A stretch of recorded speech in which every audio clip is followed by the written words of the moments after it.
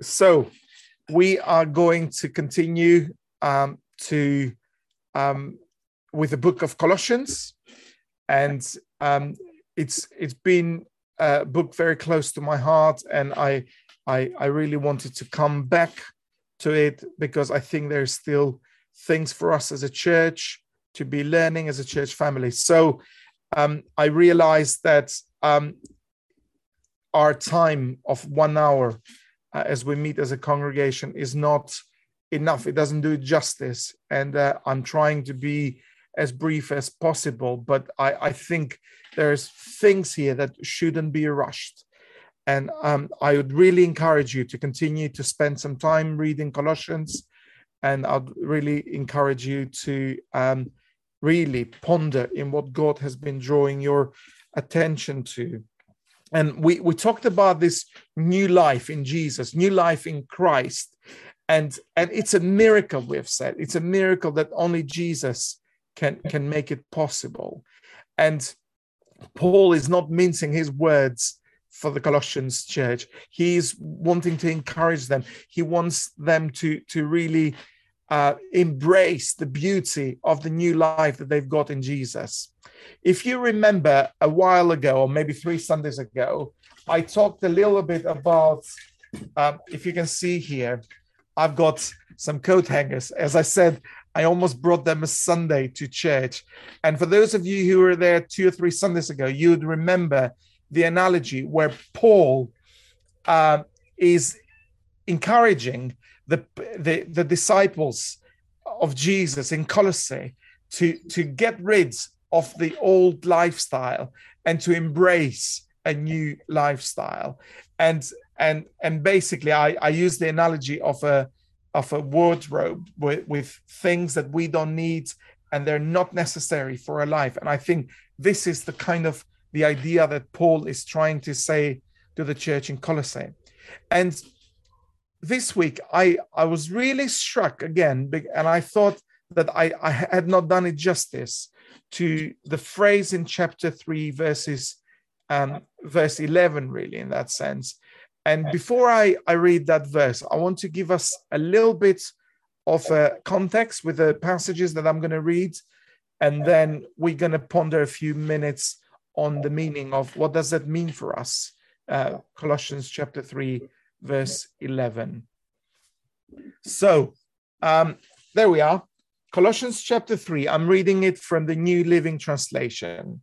It says, since you've been raised to new life with Jesus, set your sights on the realities of heaven, where Christ sits in the place of honor at God's right hand. So Paul has got a very clear picture of where Jesus is and how he relates to him. This new life of people of God, this new life that Paul himself is experiencing, and where he stands with that. And because of this new life, Paul is saying, then you just get rid of, you put to death things that are not anymore related to the new life that you have experienced in Jesus. So he's saying, well, have nothing to do with sexual immorality, impurity, lust, evil desires. Do not be greedy. Do not be an idolater. Do not be worshiping the things of this world. Anger, rage, malicious behavior, verses 8, slander and dirty language, lying to each other, for you have been stripped off of the old sinful nature and all its wicked deeds. Put on the new nature and be renewed as you learn to know your Creator and become like Him. It is God's plan. It is God's desire for us to be new, to living this new life in Christ as new creations, as new creatures, as new beings that as full of life that Jesus gives us. So, and then he's saying, but in this new life, it doesn't matter if you're a Jew or a Gentile. circumcised or uncircumcised, barbaric, uncivilized, slave or free. Christ is all that matters, and he lives in all of us. And it's this phrase that I really want to dwell on together today. Christ is all that matters, and he lives in all of us. The young people did a great job with leading us into those prayers of intercession. And I was really struck by what Jocelyn shared about the pressures that the young people face at school, the pressures that social media causes us today. And I'm sure that at one stage this week, we have been felt pressurized to react to something. And I just wanted to draw that as a parallel, that actually even the community in Colossae is feeling pressurized. And that's why Paul is writing this letter, because he knows that they can get drifted away and get distracted by other things that put unnecessary pressure and lose sight of who we are in the Lord Jesus. Christ is all that matters, and he lives in all of us. Some of the community in Colossae was confused. Some of them were wobbly about their faith. Some of them have been distracted by different things, and to the point that some people had come in with clever ideas and to divide them up.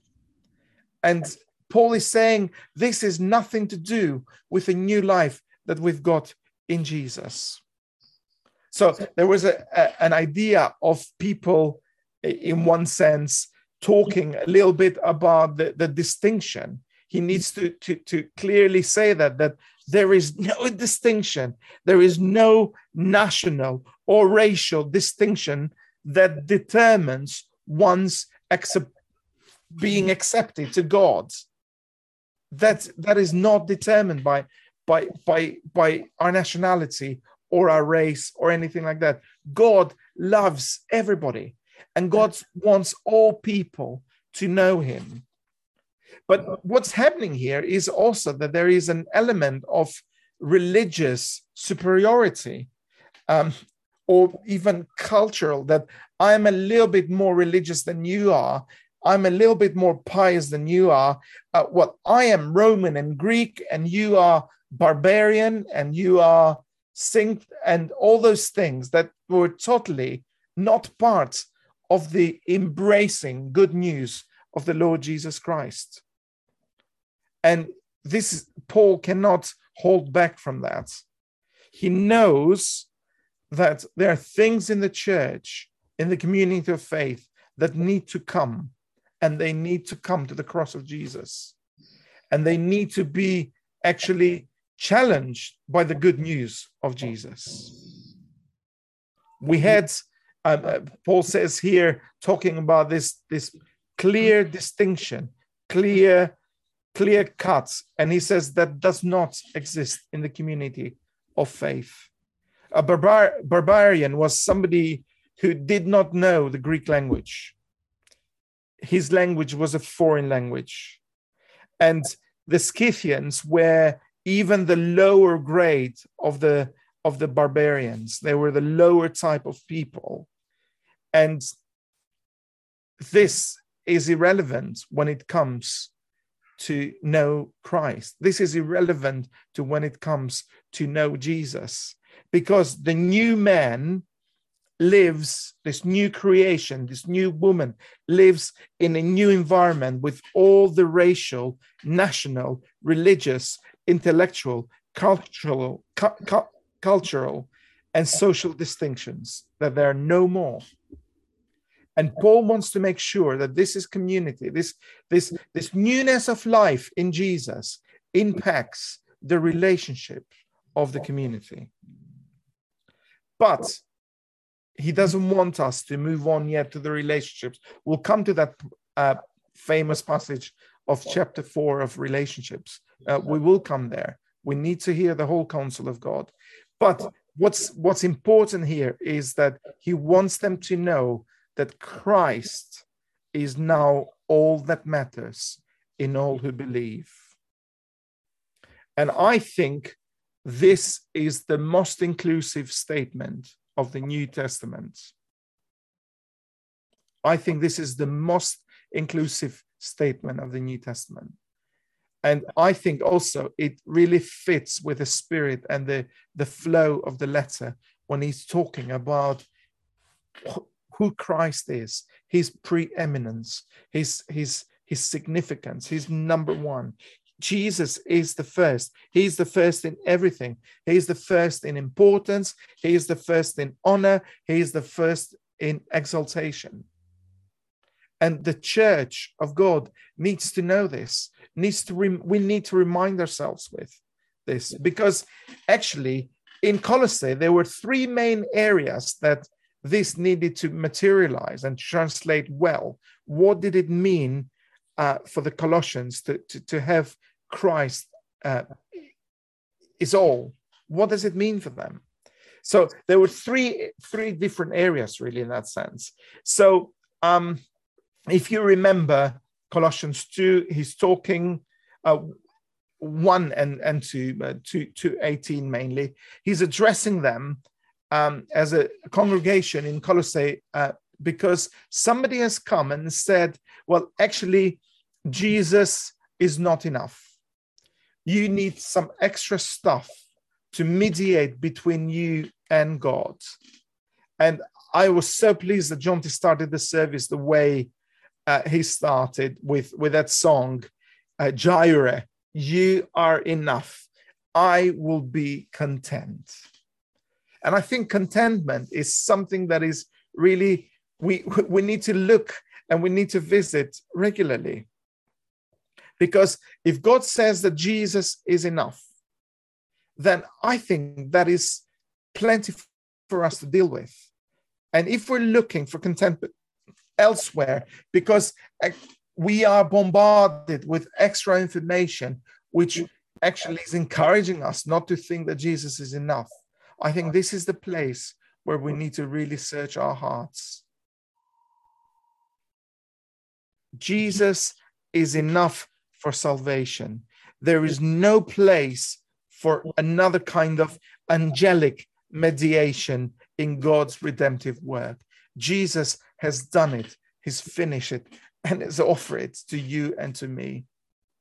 And if other people, if other sources tell you to do otherwise, they're not telling you the real gospel, the good news of Jesus. Jesus is not only enough for salvation, which the Colossians need to hear, but he is also enough to set the Colossians apart, to sanctify them, to bring them to be salt and light in the community, in the culture, in the places of work where they are. So in one sense, if they've got some teaching there that are saying, hey, let's become a little bit more legalistic, let's become a little bit more self-depriving of things, because maybe that's how we're trying to appease God with our life and be on God's good books.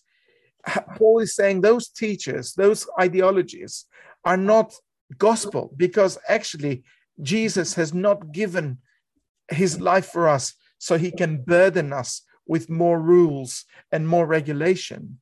When the Son of God sets you free, you are free indeed. That's the gospel message. And the Colossians really need to hear that. I think the church today in the 21st century, I think I, as a follower of Jesus, need to hear that and believe that. Because as it says in Colossians 3 and 4, Jesus is my life. He is our life. And finally, not only Jesus is enough and is everything in salvation, not only he is enough and everything in sanctification to set the Colossians apart, but he is also enough for human satisfaction. And basically this group of believers was being introduced to a different kind of philosophy. Well, it suited the culture. It suited wherever they were. The Greeks, they were driven by philosophies, by things that were other than what they were being introduced to the gospel. And actually things that were hindering and being harmful to the gospel message and to the gospel transformation. And that's why he dares to write here, Christ is all that matters, and he lives in us all. So basically the address here is that, yes, you may be introduced to different angelic mediation. Yes, you may be introduced to some extra rules and ascetic forms. Maybe you might be introduced to some new philosophy, but don't get distracted. Don't get drifted. Don't get disturbed by it. Just follow, stay on track, because you will not be disappointed, because Christ is all that matters, and he lives in all of us. So the plead that Paul has got for the Colossians is for the Colossians to yearn and to long for the Lord Jesus. 2 Sundays ago, I talked a little bit about Christ being Lord and King over our lives. Catherine reminded us with the opening statement that Jesus is our King, and we worship him this morning. And I think we need to constantly remind ourselves of those truths. We are encouraged, we are invited to live out this miracle where Jesus is all we need. Jesus is enough. He is more than enough. He is everything. He is everything that we need. So perhaps that Psalm 131, the opening psalm, is quite adequate for us. My heart, my eyes are stilled, and I've quietened like a weaned child with his mother.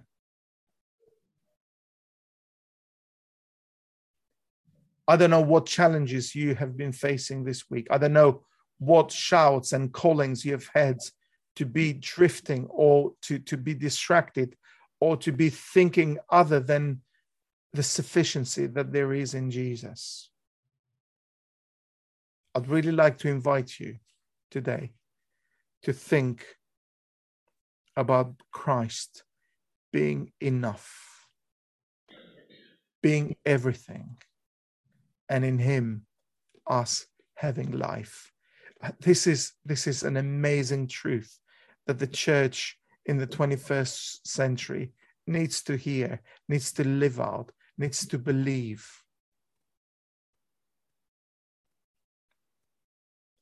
If you have been challenged this morning and you wanted to think a little bit about that more, I'd want to encourage you that you don't leave the building, or you don't go outside, or when you go outside, that you ask to pray for somebody. To ask somebody to pray for you, to ask somebody to pray with you, to ask somebody to really ask for God's strength.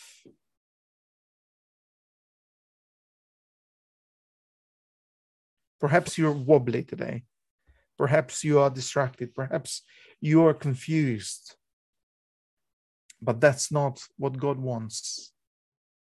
He wants for you and I to have the fullness of the new life. He didn't say it's going to be easy, but it's a new life in Christ. And I've been challenged by this verse today, as I've been challenged all week. And I want to extend that to you.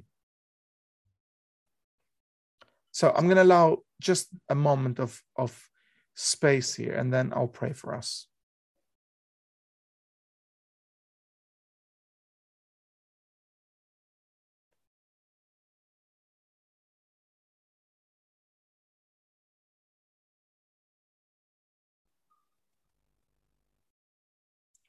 Lord, we are sorry for the times that we take you for granted.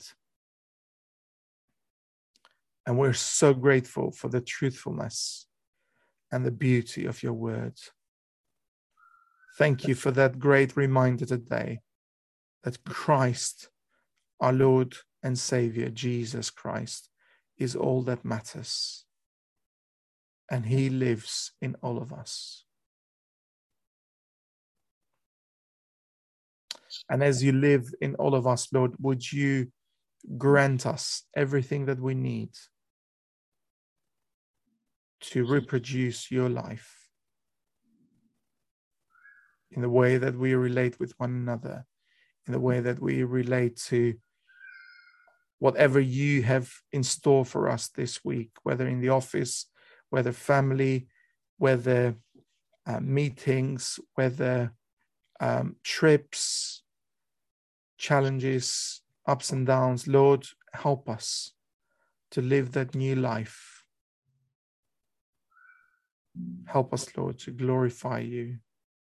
Help us, Lord, to continue to declare not only with our mouths, but with everything, every single minute piece of our beings, that Jesus Christ, you are all that matters. And thank you that you live in all of us. In Jesus' name, amen.